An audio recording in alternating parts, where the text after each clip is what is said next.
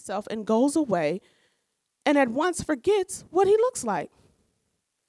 But the one who looks into the perfect law, the law of liberty, and perseveres, being no hearer who forgets, but a doer who acts, he will be blessed in his doing. If anyone thinks he is religious and does not bridle his tongue, but deceives his heart, this person's religion is worthless. Religion that is pure and undefiled before God, the Father, is this: to visit orphans and widows in their affliction, and to keep oneself unstained from the world.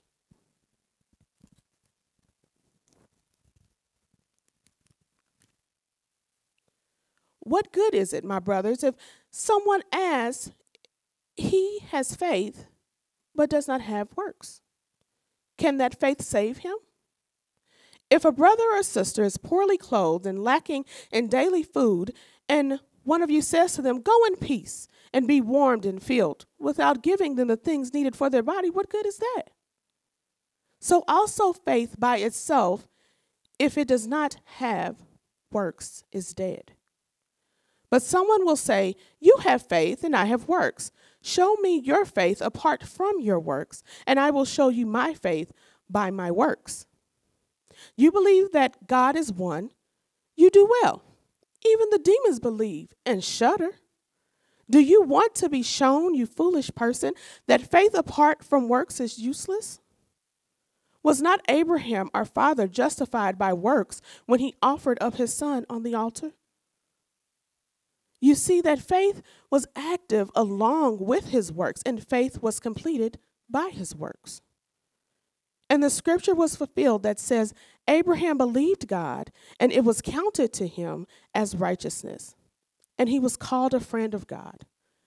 You see that a person is justified by works and not by faith alone. And in the same way, was not as Rahab, the prostitute, justified by works when she received the messengers and sent them out by another way?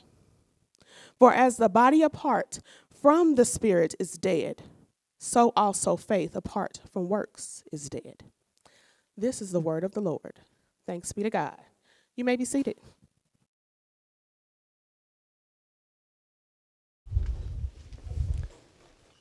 Good morning. Thanks to all of you who came out to the block party on Friday and who volunteered. It was a blast, wasn't it? So thanks for all your help with that, and we had a great time. It's good to be with you here this morning. One afternoon, probably close to 2 years ago now, I was putting some weights away after gym class.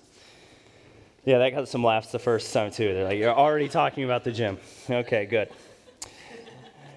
Well, one of the guys I was working out with in the gym came up to me and struck up a conversation with me. I was still breathing hard after the class. And this guy is a doctor. He's an intelligent guy. He liked to think critically about things. He was also really kind. He was an accepting guy, involved in his local community. And he knew I was a pastor. And for some reason, that was the afternoon he decided he wanted to enter into a conversation about faith. So we're putting away our weights, breathing heavy, and he's, asking questions, we're dialoguing. And, walking into those moments, I never know how those are going to go, how they're going to end up turning out. But this one was a really lovely conversation. And he wasn't critical about Christianity all that much. He had a critical eye, but his concern was a pragmatic one. He couldn't really get over the question, what difference would it really make if I was a Christian? He talked about what he had seen in the church, and what he had seen looked like political partisanship, a lack of concern towards the marginalized, and to what he felt like was just this void without love. He got this sense that people were unaccepted if they were different. And what's interesting about my conversation with this guy is he already had concern for those people who society largely rejects. He volunteered in his spare time helping people who weren't as fortunate as him. He was trying to love his neighbor and be an advocate for them. He was a servant of his community through some local boards. And so when it came to Christianity, he wondered, what difference would it really make if I was a Christian? He felt like it would just make him more spiritual. and more detached from the world around him. Like that he would begin to concern himself with spiritual things, and that those things wouldn't actually galvanize him in his love and his concern for others. Ultimately, he thought, faith doesn't really work. It won't really change me, and it won't really change what I do. And here's the question. Is he right? Is what we do on Sunday morning and what we believe in, is it not really all that related to what we do on Monday? Does where we put our faith really make a difference in what we do? And as I dug into our scripture passage today, I thought this would be the passage this doctor I had this conversation with at my former gym. This is the passage he would probably like to preach to Christians. Why? Because he would want us to know that our faith really should make a difference in what we do on Monday. And last week we started a new series in the book of James called Real Faith. And last week we even read aloud the whole book. And James's overarching question in this letter was this: what good is it if someone claims to have faith, but you would never know it from watching them? What good is it if someone claims to believe in God, but you would never know that by the way that they live their lives? According to James, that kind of faith, that's incomplete. And actually worse, it's dead. And if there's one thing I think James, the author of the letter and the brother of Jesus, wants you to grab hold of from today, it's this: real faith works. Real faith, it works. If we have real faith, then what we sing about, what we talk about, what we come to church to be encouraged in on Sunday, it will always impact our lives on Monday. Real faith is holistic. It will always manifest itself into works. And as good Protestants, we like to say sola fide. Maybe you've heard that phrase before. By faith alone. That's what that means. We're saved by faith alone. And that's true. Praise God that we're saved by faith alone through what Jesus did on the cross and not through our own works. But works, which is this other word for obedience, works is not a bad word for James. James tells us in our passage that we might be saved by faith alone, but real faith is not faith that stands alone. And what I mean by that is that real faith never just ends with just faith. It never ends with intellectual assent. Real faith is about holistic obedience. It's about whole life discipleship. Real faith, it works. And we're going to see that real faith, it works in 3 different ways. James uses 3 metaphors to help us understand how real faith works. And before we get into that, I just want to give you a quick refresher about who James is really writing to here. James is writing to a group of scattered Christians throughout what's called the Jewish diaspora, which was just this fancy way of saying that they're all over the Jewish empire. And at one point, all of these Christians were actually in Jerusalem. And in Jerusalem, James was their pastor. And because of persecution, they became refugees, and they had to scatter across the Roman Empire and form these little communities. And so James, he didn't have Skype at the time, of course, so he had to write a letter to them, right? He wanted to continue to pastor them. And so he wrote them this letter.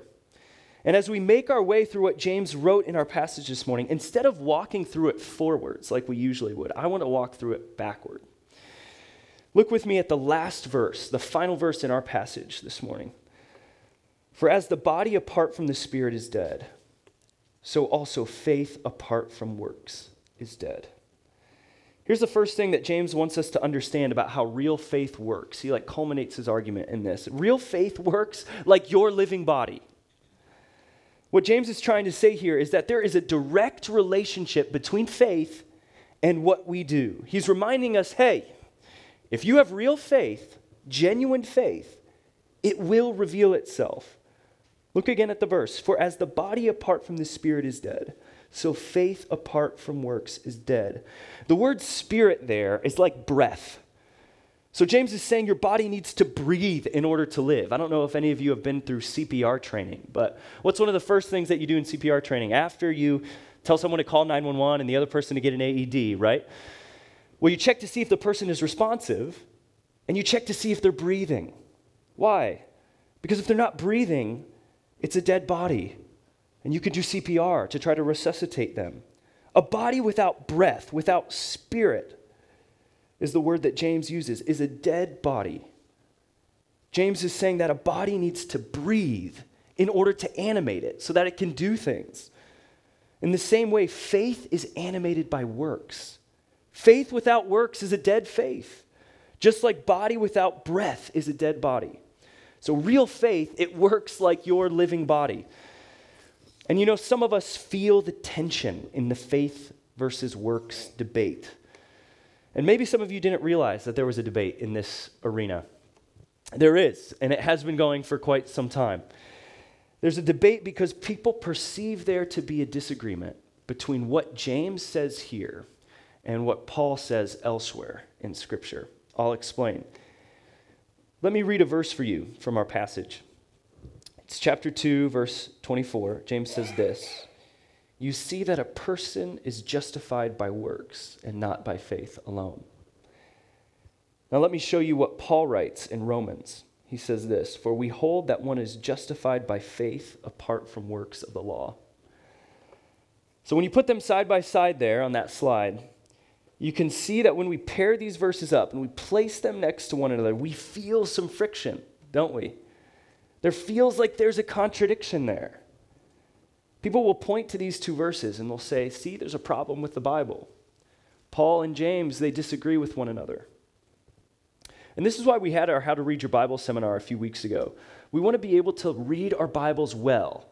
Why? Not to just be able to explain things away really quickly, but so that we can really understand our Bibles, dig deeply into them, and trust them. If you put these verses into context, then you'll see there's no contradiction between what Paul and James are saying. When we look at what's being said around these verses, then the friction seems to rub itself away. James is trying to tell us what we've been talking about thus far this morning. Faith without works is a dead faith. And he explains that by saying works are this animating force of faith. James draws this strong connection between the two. And if we put Paul's words into context also, Paul is talking about the Mosaic law. He's talking about circumcision.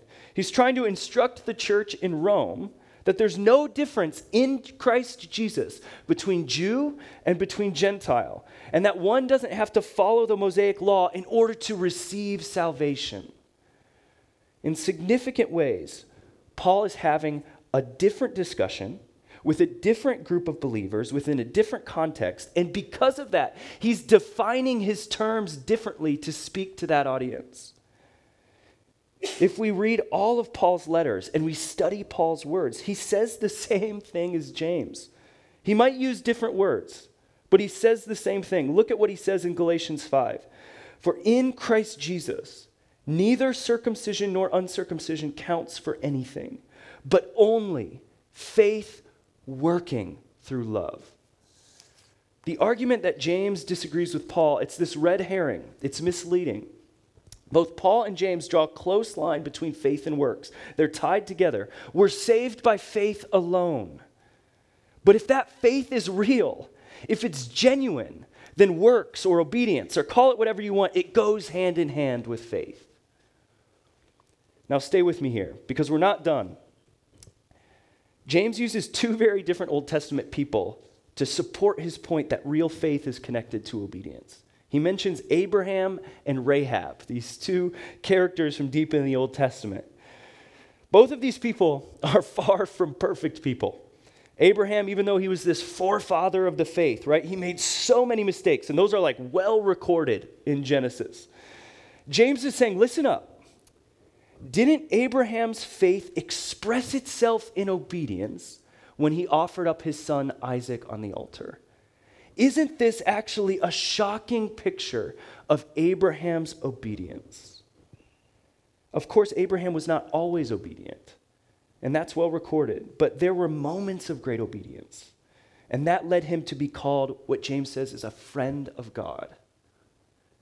And then Rahab. And Rahab always seems to pop up at significant moments in our Bible. So she's in this iconic hall of faith in Hebrews 11. She's even listed in the beginning of Matthew's gospel and the genealogy of Jesus. So Rahab she probably had no like great theological understanding about Yahweh. She was a new believer. She wasn't a Jew, but she demonstrated her obedience to Yahweh in her action of hospitality. She kept Israelites safe and pushed them on their way. It's almost like James is saying this. Look at the two ends of this spectrum. Look at this forefather of the Jews, and then look at this woman who was a new believer and not a Jew. Look at the difference between them. These people are at opposite poles of the spectrum when we think of people. They're very different people in key ways, but both of them are great examples of obedience. They obeyed God. And James underscores his point in verse 17 through verse 19. Look with me there. So also faith by itself, if it does not have works, is dead. But someone will say, you have faith and I have works. Show me your faith apart from your works, and I will show you my faith by my works. So James is having this conversation with someone that he's just kind of made up, right? And he's saying, I will show you my faith by my works. Real faith works like a living body. As breath animates our bodies, works then animate our faith. And some of you might be wondering, Ben, okay, you keep talking about obedience. You're beating a dead horse on that. Thank you. One of my favorite phrases is sometimes a dead horse needs to be beaten. But what does it actually look like to be obedient to Jesus? How do I actually live into obedience? And my answer to that question is actually the second point. Real faith works like a real friend. Look with me at chapter 2, verses 14 through 17. What good is it, my brothers, if someone says he has faith but does not have works? Can that faith save him? If a brother or sister is poorly clothed and lacking in daily food, and one of you says to them, go in peace, be warmed and filled, without giving them the things needed for the body, what good is that? So also faith by itself, if it does not have works, is dead. Imagine a scenario with me for a moment. We just started up community group, this recent community group session. So a lot of you are in community groups, and just think with me for a moment. You're sitting with your community group on like a Tuesday night or whatever it is, and what if someone showed up to your community group and they had really ratty clothes? They smelled bad. By all appearances, this person was struggling to provide for themselves, and it seemed like they maybe are living on the street or something. And maybe it's clear they're making really bad decisions to kind of put them in that place. What if by the end of your meeting, as you're wrapping up and you're taking prayer requests as everyone, heads out on their week, you pray for this person, you ask what they need prayer for, but then you haven't addressed or even talked about any of the real needs this person is clearly displaying? New clothes, maybe some food, maybe even housing. But at the end of your meeting, you pray for them and you offer them some advice or some encouragement, and then you just, send them on their way, hoping they can figure it out. James says this way, if one of you says to them, go in peace, be warmed and filled. Here's a question. Is that being a real friend? In Jesus' words, is that loving your neighbor as yourself? Well, of course not. No, all that was done in that community group was just a lot of spiritual speak. As Christians, sometimes we can say a lot of good spiritual things. We can be obsessed with knowing the right answers. We could even have our own spiritual agendas at times. But if we aren't loving those around us in practical, tangible, often self-sacrificial ways, then James would say to us, we need to examine our faith. Real faith, genuine faith. It does more than just say spiritual things in prayers. It does more than just saying we believe in God. Real faith, it looks like a real friend. James says it again in another way in chapter 1, verse 27. Religion that is pure and undefiled before God the Father is this: to visit orphans and widows in their affliction, and to keep oneself unstained from the world. So real faith is both this obedience to God within our inner person in our thoughts and in our independent actions. But it's also about having a particular concern for those of us who are around us who have needs. And then having mercy, showing mercy, and taking it upon ourselves to serve them and care for them. The theologian Dietrich Bonhoeffer, some of you know I have an obsession with this guy. He said this, "Only the obedient believe. If we are to believe, we must obey a concrete command. Only the obedient believe." Well, what's the most concrete command that one could pull from the Bible? Love thy neighbor as yourself. There you go, Charlie, you're on it. It's what Jesus says in Matthew 22, "You shall love the Lord your God with all your heart and with all your soul and with all your mind. This is the great and first commandment, and the second is like it. You shall love your neighbor as yourself." Jesus' whole point in saying this is that if we love God and we don't love others, then our feet are firmly planted in thin air. Our love for our neighbor makes our faith concrete. What James says in our passage is totally in line with Jesus' teaching. And maybe you're still wondering, why? Why does obedience to God look like a real friend? Why is it like defined in that way? Why is this what obedience looks like? Well, see, Jesus would never ask us to do anything that he didn't do himself. You see, God desires obedience out of a desire that we would experience what is at the center of his heart. Central to who God is, and I'm talking about his very heart, is a heart of mercy. You want to know what God looks like? He looks like mercy. In the Gospel of Luke, Jesus says this, "Be merciful just as your Father is merciful." So you know what's found at the very center of God's heart? It's not candy. It's better than that. It's mercy. And what God so desperately desires is that we would experience and share in that mercy. So in order to show us mercy, what did God do? He extended his hand to us in the person of Jesus. And he said, "Let me send my own son who will show you the way to my heart. And once you've experienced that and partaken of my heart of mercy, then please go share that with others." That's what Jesus really asks of us. Jesus lent us a hand of mercy. And so just out of an extension of taking his hand, we then open up our own physical hand and we extend those hands of mercy to those of us who are in need.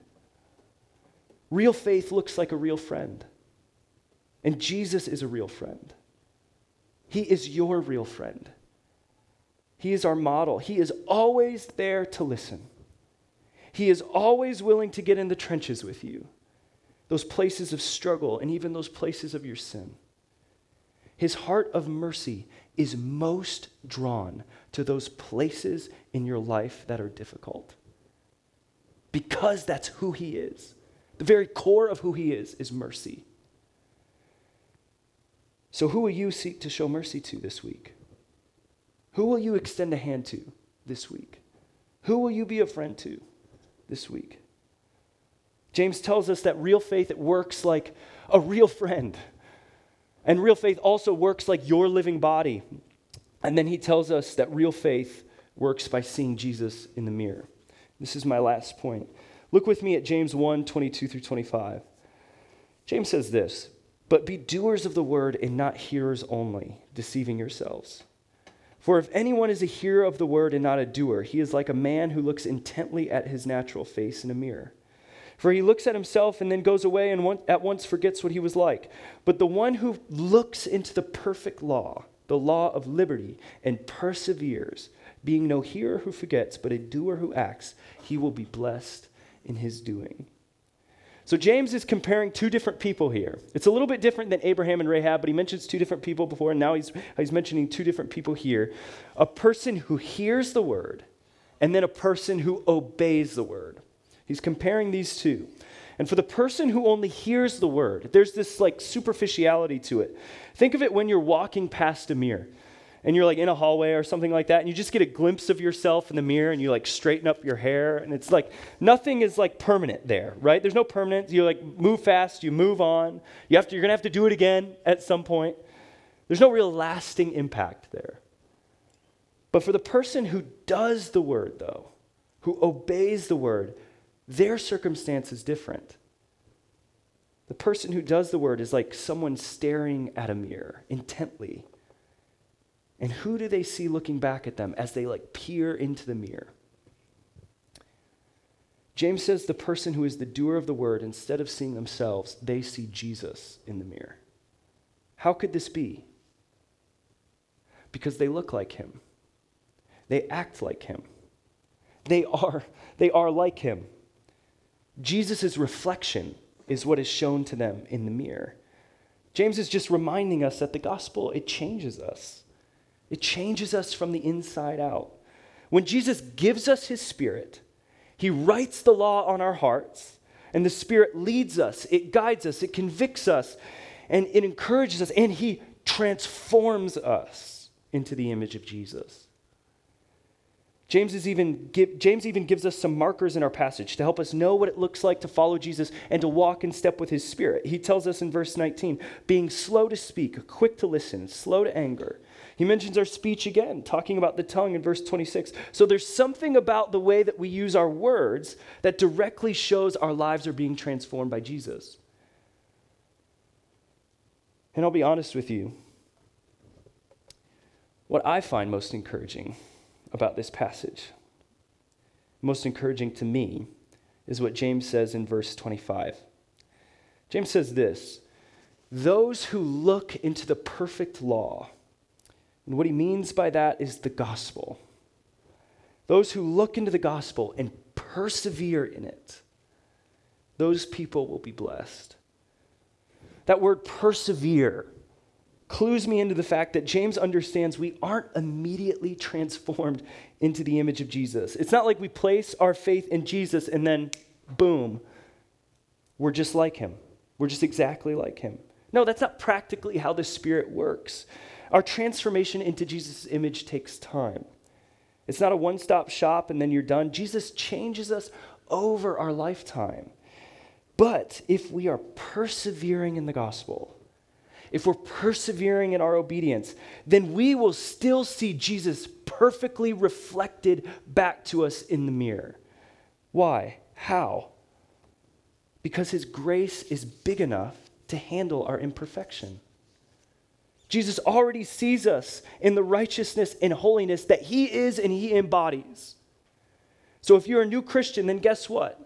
You are saved by faith alone, praise God. And when you look into the mirror, you can see Jesus because he sees you as himself, soaked in righteousness and holiness. And if you've been a Christian for some time, 5 years, 10 years, 20 years, 20 plus years, you know what?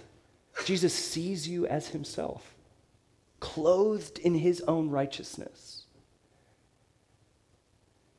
And I feel like I say this often when I'm up here, but one of the great privileges of my gig as a pastor is that I get to meet with people and hear about what God's doing in their lives. I get to meet with people inside our faith community here and people that are outside our faith community.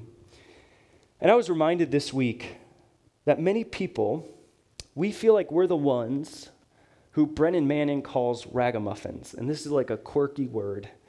Ragamuffins is this term that means we're all just trying to stumble along and get it right. Brennan Manning says ragamuffins are the ones who feel like when it comes to following Jesus, it feels like our cheese is falling off our cracker. Yeah. That's how he puts it. Yeah, Charlie, you like that one. Another theologian gets at this same feeling, but he says it differently. He says that many people who have been following Jesus for some time, they carry with them a secret burden. And the secret burden is this: we aren't as mature as we think we should be. We feel like maybe I should be further along. And God has progressively gotten disappointed with us. We ask ourselves, how is it that I know so much and I still sin? Why have I been on this journey for so long, and as I go throughout my life, I still have patterns and struggles that I wrestle with so deeply? Well, being transformed into the image of Jesus, it's not immediate. Jesus wants to do something better. He wants to take us on a journey with him, where over time we have to learn that he is worth placing our trust in. That what he has is better than what other things have to offer. And sometimes our heart isn't the most malleable of all places, is it? But you know what the Apostle Paul says? He says this after hearing from Jesus. But he said to me, my grace is sufficient for you, for my power is made perfect in weakness. Therefore, I will boast all the more gladly of my weaknesses, so that the power of Christ may rest upon me. My power is made perfect in your weakness. What does that mean? It means that those areas of our heart that feel most incomplete, not finished, very messy, there's actually a power strong enough to transform it. That power is the Spirit of God, and he asks us to go on a journey with him into our hearts to transform them. So for those of you struggling with some pieces of your heart, parts of your heart, perhaps those are things that bring you shame, maybe not. But let me encourage you, Jesus does not hide from those places.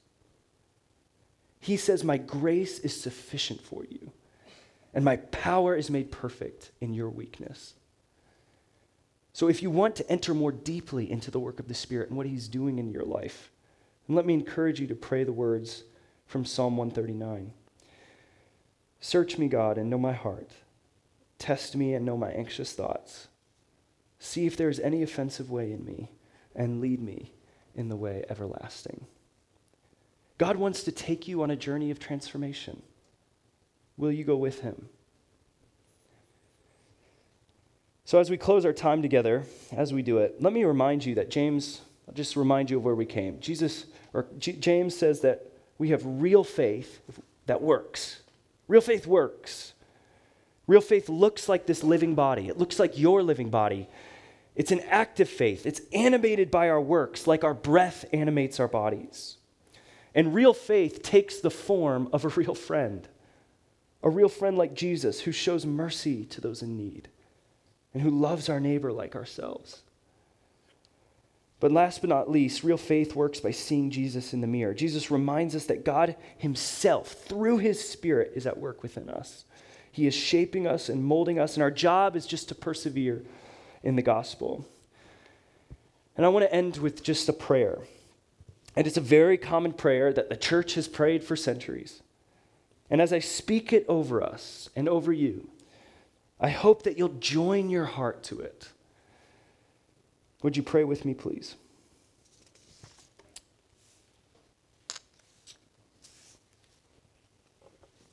Most merciful God, we confess that we have sinned against you in thought, word, and deed, by what we have done and by what we have left undone. We have not loved you with our whole heart. We have not loved our neighbors as ourselves. We are truly sorry, and we humbly repent. For the sake of your Son, Jesus Christ, have mercy on us and forgive us, that we may delight in your will and walk in your ways to the glory of your name. And God, we are so grateful for your ever-ending mercy, your never-ending mercy, that you never take away your hand from us, that it is always there, open for us to take hold of it. Lord, give us the courage to take hold of that hand every day, and give us the courage to extend our own hands to others out of the mercy that we have received from you. We love you, Father. We love you, Jesus. We love you, Holy Spirit. Father, it's in the name of your Son, Jesus, and by the power of the Holy Spirit, we pray these things. Amen.